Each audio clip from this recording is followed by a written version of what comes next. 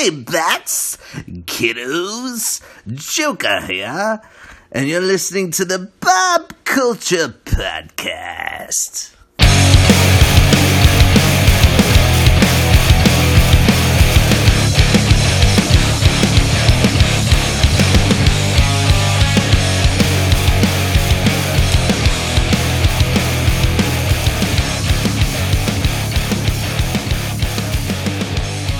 All right, ladies and gentlemen, welcome back to a very special local band episode of the BCP. We've been doing a lot of wrestling here right now. We are back to the music. I'm so excited to welcome these guys to the show. This is an amalgamation of a lot of all-star bands we've seen in the scene over the years. Names like Johnny B. Morbid, Summer's End, Swashbuckle, and many, many more. Guys, please welcome to the show Carmen, Josh, and Kyle, Atomic Werewolf. What's up, guys? How are you? Hey, what's up, Rob? Hello, Rob. Nice to meet you. Thanks for having us. Nice to meet some of you guys for the first time. Carmen, good to see you again. Guys, you too. Foremost, how's everyone doing? Everyone staying healthy over there? Trying. Yeah. I mean, things are pretty much back to normal for me. Yeah, I'm back at work. I've been back since May, just wearing a lot of masks all the time. Jeez. Yeah, I'm not back to work yet. I haven't been back to my office since March. Wow. You getting that juicy unemployment, though? No, I'm working from home. Oh, okay. True. Yeah, I got you guys. Well, thank you guys so much for a few minutes. It's an honor to talk to you. First and foremost, I was talking to Carmen about this a little bit, and we were kind of talking off air about this a little bit, but I did notice the album art, which really stood out to me. I remember seeing it years ago, and I really thought it was cool. I may have even reached out to the artist at one point because I liked it so much, if I remember correctly. But tell us a little bit about this reboot or origin story, or how this band kind of started and why we're seeing it now. Tell us kind of the adventure. What is the origin story of the name itself? Do you remember? I know. I don't remember. Carmen's the only one that knows. No, but Kyle, you were probably there, but you don't remember because of what we were doing. This was probably in late 2007 or early 2008. Yeah. A bunch of us were hanging out at our friend Matt's house, who is in a band called Coffin Dust currently. And we were just kind of hanging out, drinking, and we were watching Salute Your Shorts on DVD. Mm-hmm. It was a DVD I'd picked up. As you do. At a horror convention. And so it was like really horrible quality, just bootleg Salute Your Shorts. And we were just like drunk and watching it. And there's this episode where it's like Sponge and Donkey Lips enter like some wrestling competition or something, and like the winner gets a lobster dinner or something, and they're like pitching it to everybody else, and Danny Cooksey, who played Bobby Budnick, was just like, he kind of makes a comment, and he's like, the only time that wrestling is cool is when you dress up like Sergeant Slaughter and body slam the Atomic Werewolf. And Matt and I had already been talking about doing something collaborative, and we just kind of looked at each other in our drunken stupor, and we're just like, why don't we just call it that? Why don't we just call the side project Atomic Werewolf? And he's like, all right. But this was 12 years ago. Right. Yeah. Right. Wow. So fast forward to 2015, when we did the Kickstarter for this, it's kind of, I blame it on Josh, because Right. Me too. I do. I really do. I mean, I spearheaded everything, but the spark was Josh. I wouldn't have done this if it wasn't for him bothering me. I guess he was like going through creative withdrawals. I don't know. And I was like his counselor. I don't really know how to explain it. But Keep going. It's good. He hadn't been in a band for like, I don't know, 10 years. Right, Josh? Yeah, it was a while. Yeah. Mm-hmm. And he's like, I want to do something again. Let's do something. And we were just trying to think of a name of what the hell this thing was going to be. And I was like, well, why don't we just, I was like, this is a thing I did one time with this other dude. You want to just use that name? And he was okay with it, and no one else really seemed to care. So we just used the same name for, and just kind of brought it back in a way, I guess. And Right. anytime you do something going forward and you just can't think of a name, just put everything under Atomic Werewolf. That's what I'm saying. It's great. It just works. It's like prestige worldwide. It's just Nice. whatever you need it to be is what it Yeah, is. we can start screening the rest of the Salute Your Shorts back catalog for other good names for things. Or, if you're an Other Guys fan, Lendl Global, wearing everything. Whatever. It's like that. Desk Pop. Desk Pop is the hardcore band. I love the Salute Your Shorts callback. That's awesome. But I just wonder about this, like why, and I'm in a lot of projects, a lot of different bands, drum lines, everything. And that's well, I'm no longer associated with that in any way. But that's a story for another time. I appreciate the shameless plug. We're all about it here. But yes, I will say this, like, you guys are no strangers to having success in your different projects. Why do we kind of feel this, I wouldn't say urge, but this creative process to venture into other things, and why pull the trigger on it now? Oh man, somebody else want to start this? So when you have a certain project established, the project itself has its own kind of identity, like a genre identity. So you can't play a bunch of like weirdo metal songs under like Johnny B. Morbid heading. You need something else for it, and it didn't exist yet. So we went back and pulled up this name to get a new project going, and the idea was to have a collaboration between a lot of other NJ scene bands, just from people we knew around, to get just something new out there. I like to think of it as the worst collaboration project of all time, because there's actually no collaboration at all in any of the songs. Everybody was basically tasked with writing one or two songs on their own, and then we came together and just recorded them all. There's not as much of like a swing in the genres of each songs on the album, given that background. It actually does kind of have a cohesive flavor to it somehow, but that was the origin of each of the songs. Nobody contributed to anyone else's songs besides lyrics and vocal patterns. Yeah, the lyrics were 100%. I mean, I wrote my songs mostly, but I mean, we wrote a lot. That's true. We wrote a lot together. Yeah, the lyrics are collaborative. The actual songs were totally 100% put together by each like separate person. So it's kind of like a pizza pie, right? But each slice is a different one, but it's still a pizza pie. Yeah, that's a pretty good analogy. Yeah. So it's like there's a slice of mushroom, there's chicken parm, there's who's the meat lover slice. But it's still a pizza. But but vocally it's, oh my god, I don't think there's one song that has only one vocalist on it. Oh, maybe no.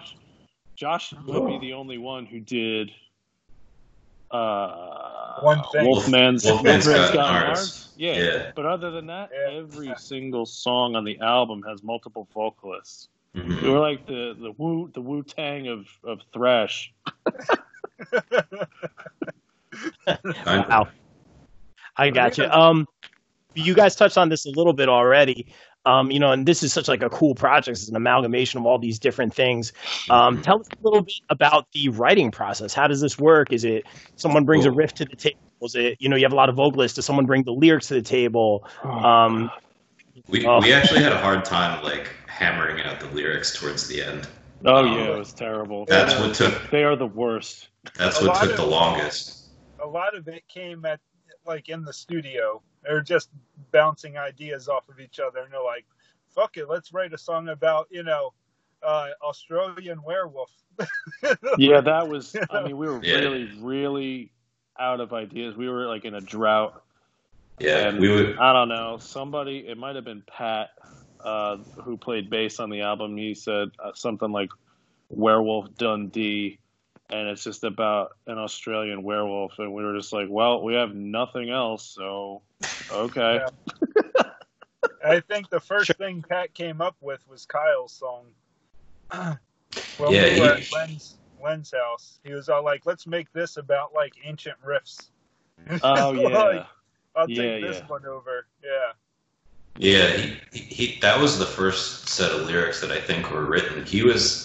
I'm not exactly sure why, but he was so excited about that song specifically that he programmed all the drums to it initially. He took it upon himself to do this. He took it upon himself to program all the drums for it, and then also write the lyrics and do the vocal patterns for it. Yeah. So that was pretty cool. Yeah, he was a big part of it, and I wish he were here to do more things like this. But he's kind of just I think he's more of like a behind the curtain kind of guy. He doesn't really like he didn't want to be in the music video. He didn't, he didn't want to do the interviews and stuff, and that's fine. I wish he did, because he was a big part creatively. I'm not gonna shortchange him. He was a huge part of it. I respect that, though. I totally get that. Like, I'm being behind the kit. That's like my office. Yeah.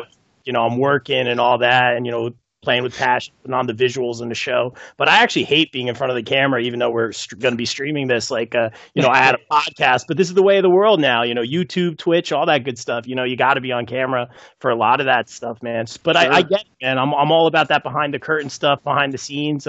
That's where a lot of the work goes in. So I totally respect that. Moving forward, let's give everyone a little bit of a taste here, a little bit of this flavor that is Atomic Werewolf. We're going to feature this music video, guys. Obviously, strong language coming ahead for this one. What a great title. All Your Mosh Are Belong to Us. Obviously, kind of a reference to the old NES throwback there. Tell us a little bit about this song, and then tell us a little bit about the kind of quarantine-style video you guys had. This is one of the tunes that I wrote. So I wrote the music for it. I guess I wrote most of the words. Yeah, the idea of the title was your idea from a while ago. Oh yeah, dude, that was from Rob. Kyle and I were in a band called Burnt to Ashes when we were in high school, and we would like have these images online. Yeah, it was just like cats. Yeah, that's the guy from that. Or like a moose or something. And I don't know. We would just like post weird stuff on our page, and I don't even know what it was at the time. What was around? Pure Volume, and like Ayuma, MySpace, and maybe MySpace. But we used to have a thing that said like all your mosh are belong to us, and this goes back to like 2004. And, yeah.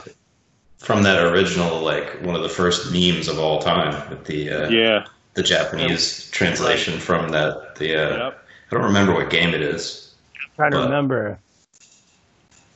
It's like an weird R-type cares game. About. The meme is bigger than the game. It's a weird thing like that. But we adopted it, and we would use it. And we changed it to just all your mosh are belong to us. So we were in like a metalcore band and whatever. But we never used it for anything. It was never a song. And so we brought it back. I don't know. But, it's just like the name. But musically, I'm a huge power metal fan, so I wanted to try and tap into that and make it as melodic as possible and fast as well. Totally. I dig it a lot. And, you mentioned power metal. I was really getting into it. I don't know if you guys are familiar with bands like Power Glove. They do a lot of like the video game metal. It's kind of, I kind of hints of that. And I appreciate it, obviously, with the song title and that tied in. But without further ado, let's give everyone a little taste here, a little sneak preview. And guys, check it out right now. Atomic Werewolf, All Your Mosh Are Belong to Us.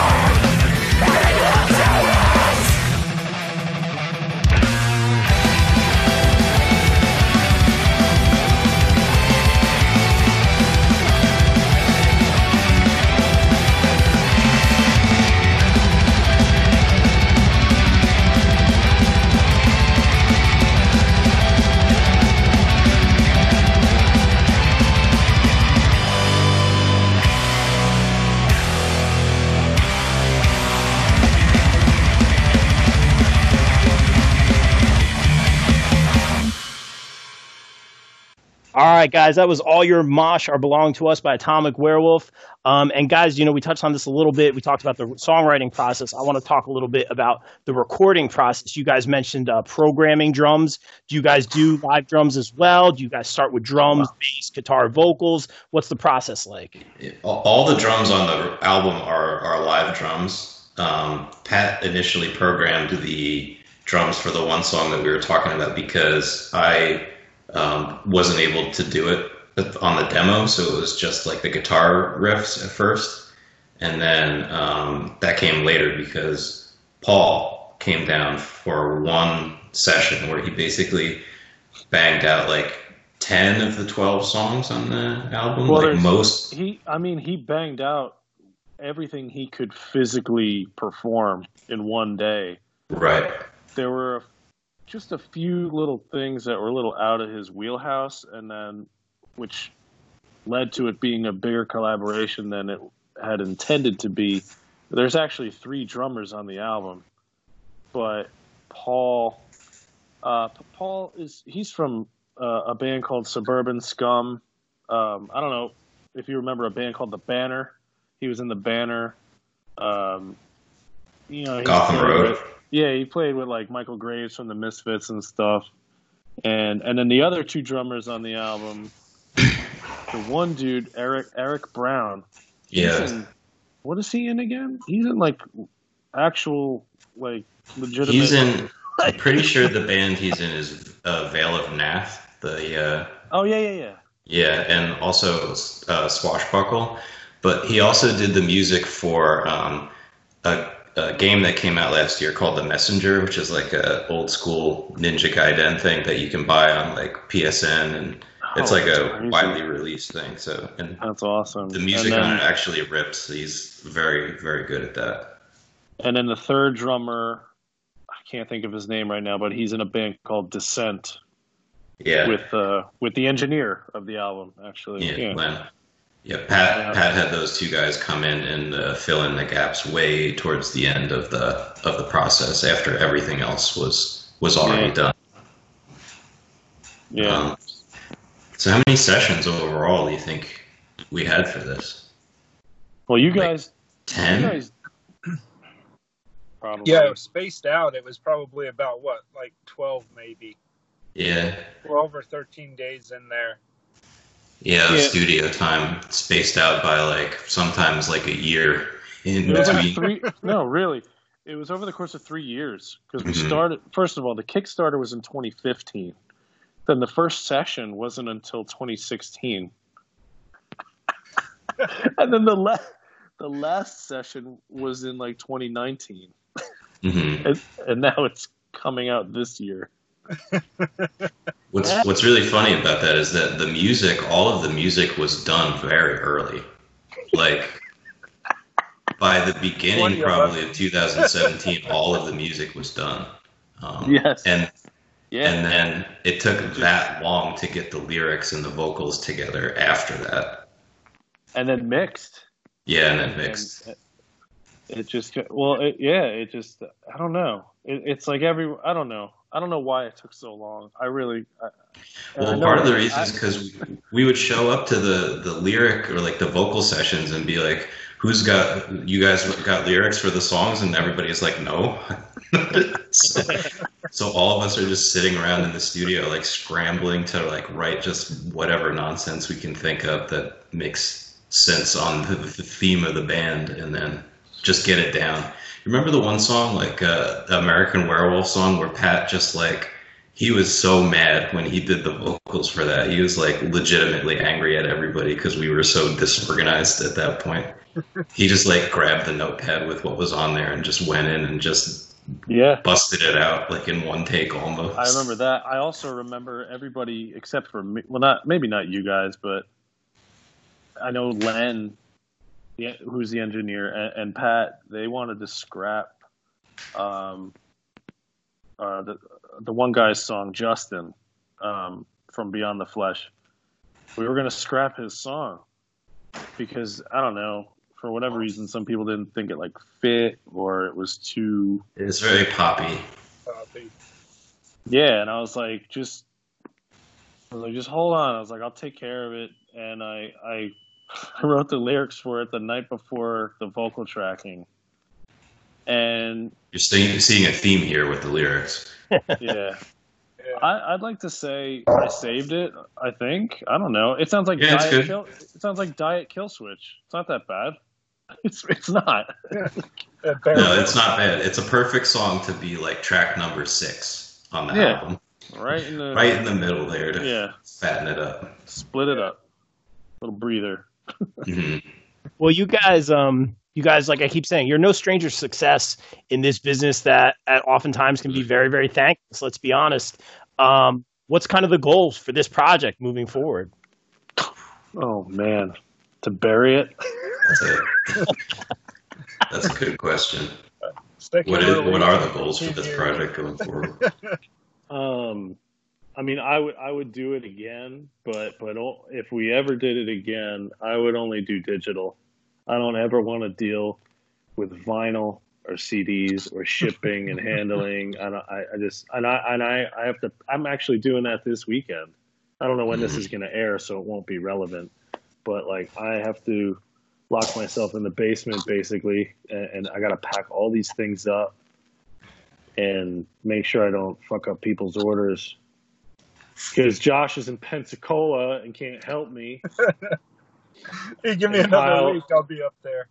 And Kyle's reopening the first Toys R Us in Paramus tomorrow, so he can't help me. Yeah.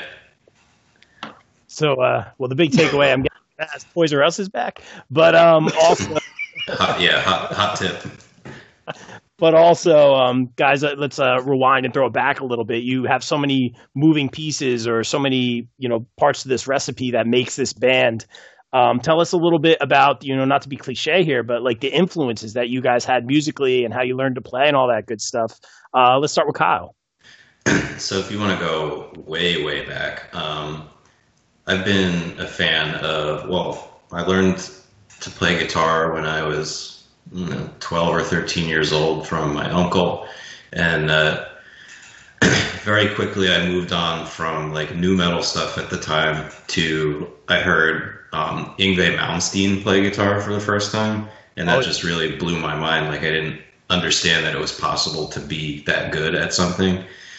And from there I ended up finding like Slayer, and then from Slayer I ended up finding Napalm Death, and Napalm Death was the first like extreme air quotes extreme metal band that I've ever listened to, and that kind of really opened the door to everything that came after it, because mostly I listened to a lot of death metal, listen to a lot of black metal stuff, mostly towards that end. But I also have I listen a lot for people who are good at guitar, and it kind of bums me out that there's a lot of really catchy, a lot of really great black metal stuff, but nobody plays like lead guitar in any of those bands. So I feel like there's a void that can be filled in that genre overall, but that's just something that I think about in my own head. I don't know if that's ever going to turn into anything, but we'll see.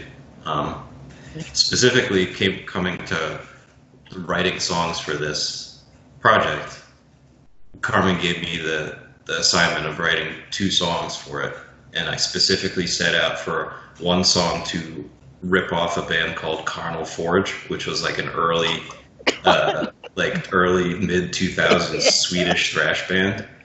And then the second song I specifically sent out to rip off Abath. That's like the guy from Immortal, the black metal band. His style of like solo project with like kind of like black metal riffs, but kind of like a rock and roll, like galloping feel to it. So that's how I started both of those songs. I specifically had the idea to rip off the styles of these two different groups, and I feel like I did a pretty good job of ripping them off. Pretty much, I'd say you pretty much nailed exactly what you set out to do. Yeah. Yeah. Josh, yeah. I'm sorry. I mean, since Kyle went all the way back, I'll go back to when I first started. But I was in a band called Blood Runs Cold. Maybe 2000, 2001. That only lasted a couple years. And then the whole Summer's End thing was supposed to be a side project. Going off of that, because I was going down to Maryland every couple weeks or whatever. And that's where those guys were out of. So we were going to do it like an In Flamish kind of Swedish metal band. That's what the goal was. But in Blood Runs Cold, a lot of that influence in that band at that time was like Hatebreed, Candiria, Vision of Disorder, Sick of It All, stuff like that. This is what it started out to be, and then it moved into more like a Convergence kind of band later on. But yeah, and then after that band more or less broke up or just, went away, then Summer's End became my full-time thing for like 3 years after that, and then that's pretty much when it stopped after that. And I dabbled in other things too, but yeah, I guess vocally, originally, it was probably Vision of Disorder that influenced me screaming-wise. I tried to do the Carly from Candiria vocals when I first started, but that fucked my throat up a lot, trying to like the raspiness of it. So I guess that's really what stuck, and I can't do the yelling as good as Carmen can. So Sick of It All was out of it. But yeah, things like that. But yeah, I would say Tim from VOD was probably my biggest original vocalist, screaming wise. Gotcha, man. That's interesting. And Carmen, I'll throw it to you, man. A guy who's been synonymous with the scene for years and years and years. I go to the mall and my friend's dating so and so, or I know Carmen, or yada yada, man. So tell us how it all began for you, man. That's funny. Well, for Josh, I don't think I'm that great at the hardcore yelling. My dad said I sound like Sam Kinison. I mean, isn't that exactly the goal? Isn't that what you're supposed to be? I mean, I think it's a compliment. That's great. Yeah. Man, I started as a drummer long time ago, and I don't know. You're probably familiar with like Santino from Scarlet Carson. Sure. So my first band was with him. He was the Really? singer. Yeah, we were called Cultivate the Grave, and that was like 2002. That was like my first start when I was like first got my feet wet. I played my first real gig at the Pony when I was 15, and we opened for Divinity Destroyed, and then like the year after, I started teaching myself bass, and I played in like a pop punk band. I was playing bass and doing some vocals here and there, and that's kind of when I started singing. And I had fronted a band as a death metal vocalist around that same time. And that was when I kind of started getting versed in being like a front man and also doing that vocal style. So I kind of, I guess, taught myself to sing mostly. I taught myself how to play bass, and I taught myself how to play guitar. I think I'm okay at everything, but I'm certainly not like a virtuoso at any one thing at all. Like, not even close. You know, vocally, I'm somewhere between William Hung and Freddie Mercury, I would say. Yeah, you know, too. Like right in that sweet spot. Well, but like, oh my god! But influence wise, I was, I guess, fortunate enough to be raised by two metalheads. So quite literally, my entire life, I was surrounded by nothing but metal and hard rock. I mean, from the time I was, you know, born, Motley Crue, Ozzy Osbourne, Black Sabbath, Pantera, Exodus, all this stuff, all the time. You know, back in the day, Q104.3 was like a hard rock, like metal station, kind of. And my mom would keep that shit on all the time. And she would have these cassette tapes, and like we'd listen to like Accept, Fabulous Disaster by Exodus. That was another album that was on all the time. Cowboys from Hell. So I had no choice but to become a metalhead. You know, it was all I knew. That's actually really interesting, because that's basically the exact opposite of my early life. Not only did my parents and no one in my family like metal, they didn't even really like enjoy music as a thing to be enjoyed. So Wow. As somebody who, at this point, music and sound and everything has literally defined every aspect of my life, from career to hobbies to this and that. My family is like barely passingly aware of music just as a thing. Like, my dad had ZZ Top CD. That was basically it. That's crazy. That's it. So I don't know how it happened for me.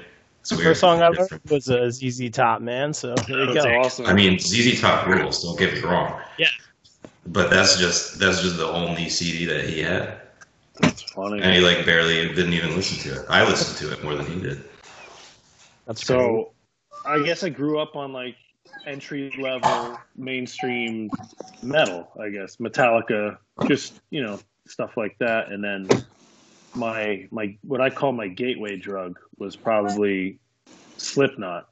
You know, when I was in like middle school. Guys, get in the car. You know, my first concert was Ozfest '99.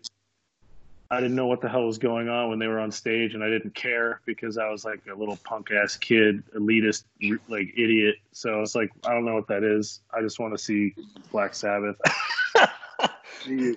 But then I saw Slipknot again at Tattoo the Earth a year after, and my mom got me the cassette, and on the cassette I could make it out now. I could hear and understand what was going on, because live, when you see 9 guys jumping around and you can't make anything out, there's a DJ and a sampler, and like you're like, what is this? And why are there 9 people?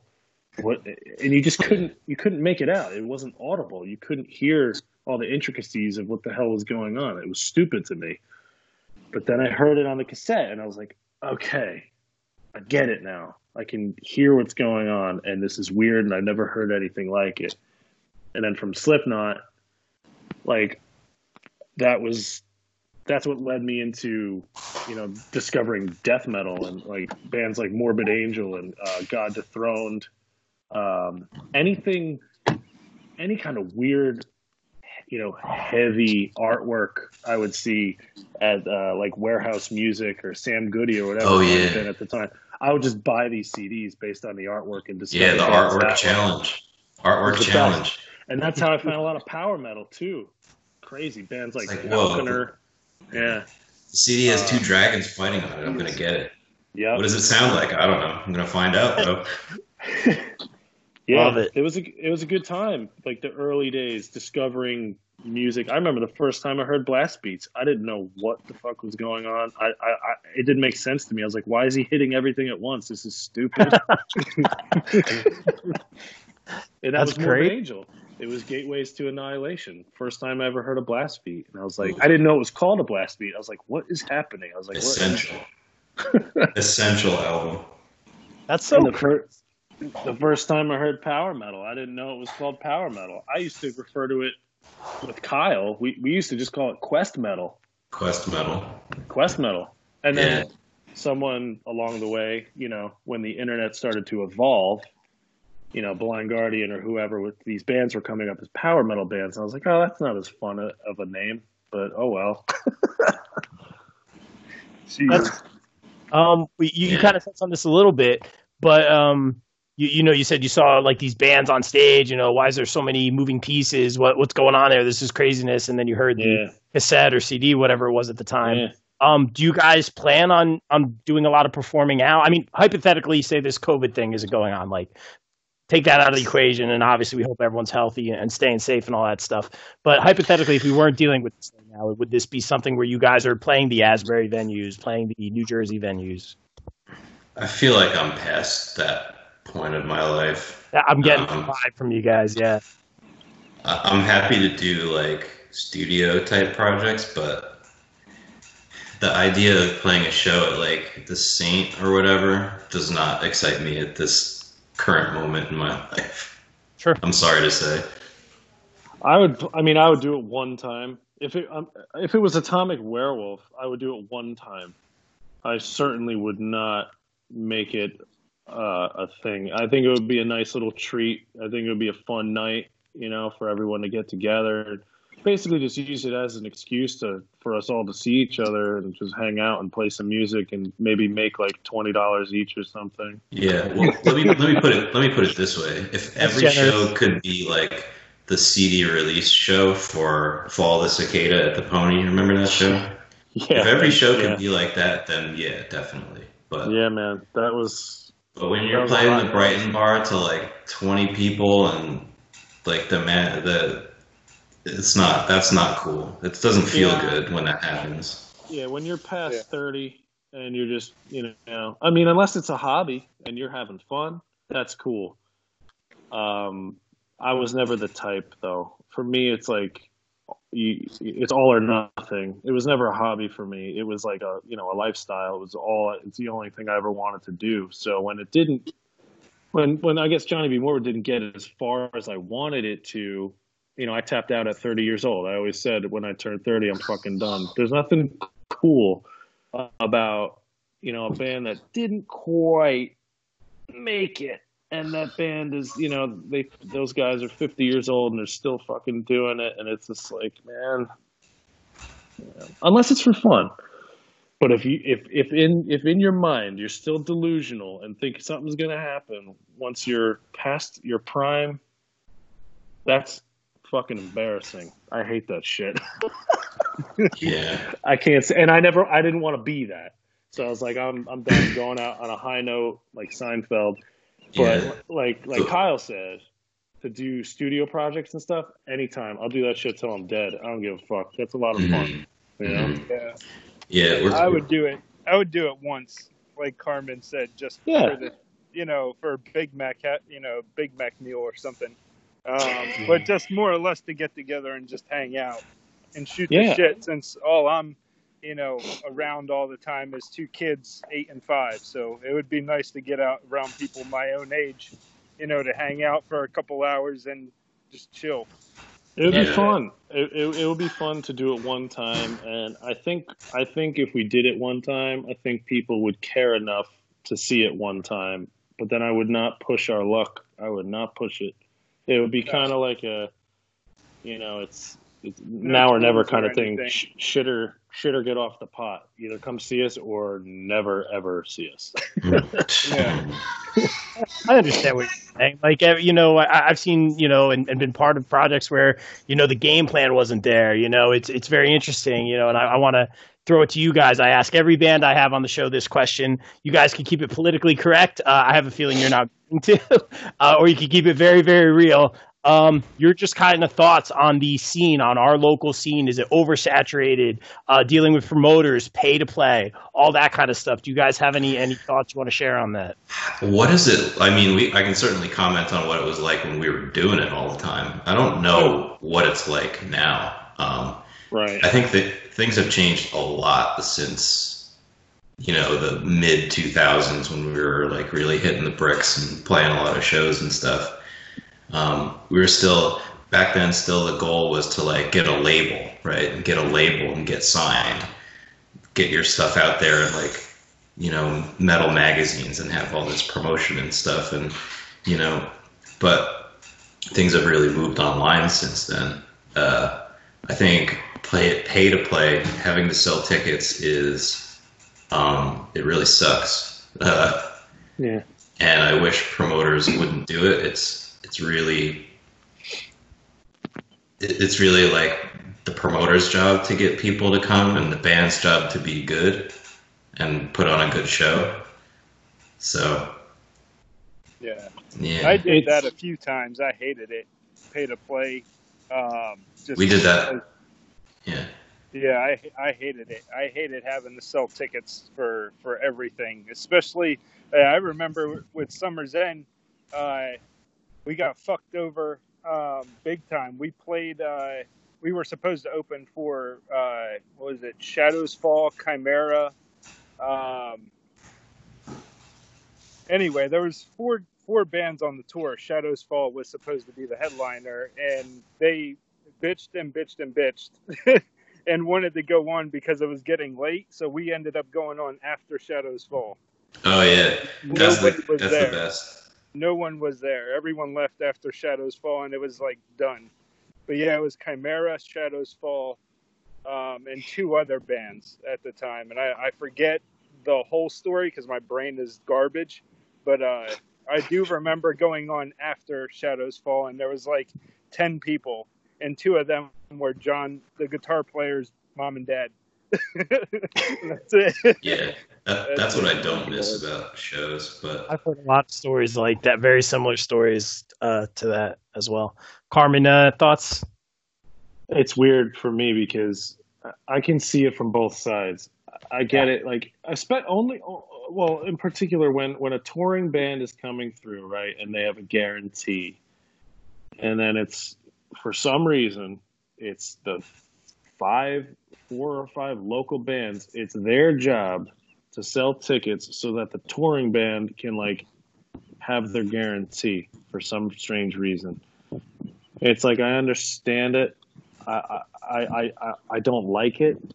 And my philosophy was, I had no pride whatsoever whenever I was booking stuff, whether it was like, a tour or just a local show. I never gave a shit. It was just my goal to get the name out there, period, end of story. Trying to be morbid as far as bookings go. Hey, you want to play Starland Ballroom? Yeah. What do I have to do? You have to sell 200 tickets. Okay. Hey, do you want to play Stone Pony? Yeah. What do I have to do? You have to sell 200 tickets. Okay. Yeah, I remember that. I remember even in Burnt to Ashes, we would like buy out some of the tickets to meet the promoters' goal. We were stupid kids, but when we were teenagers.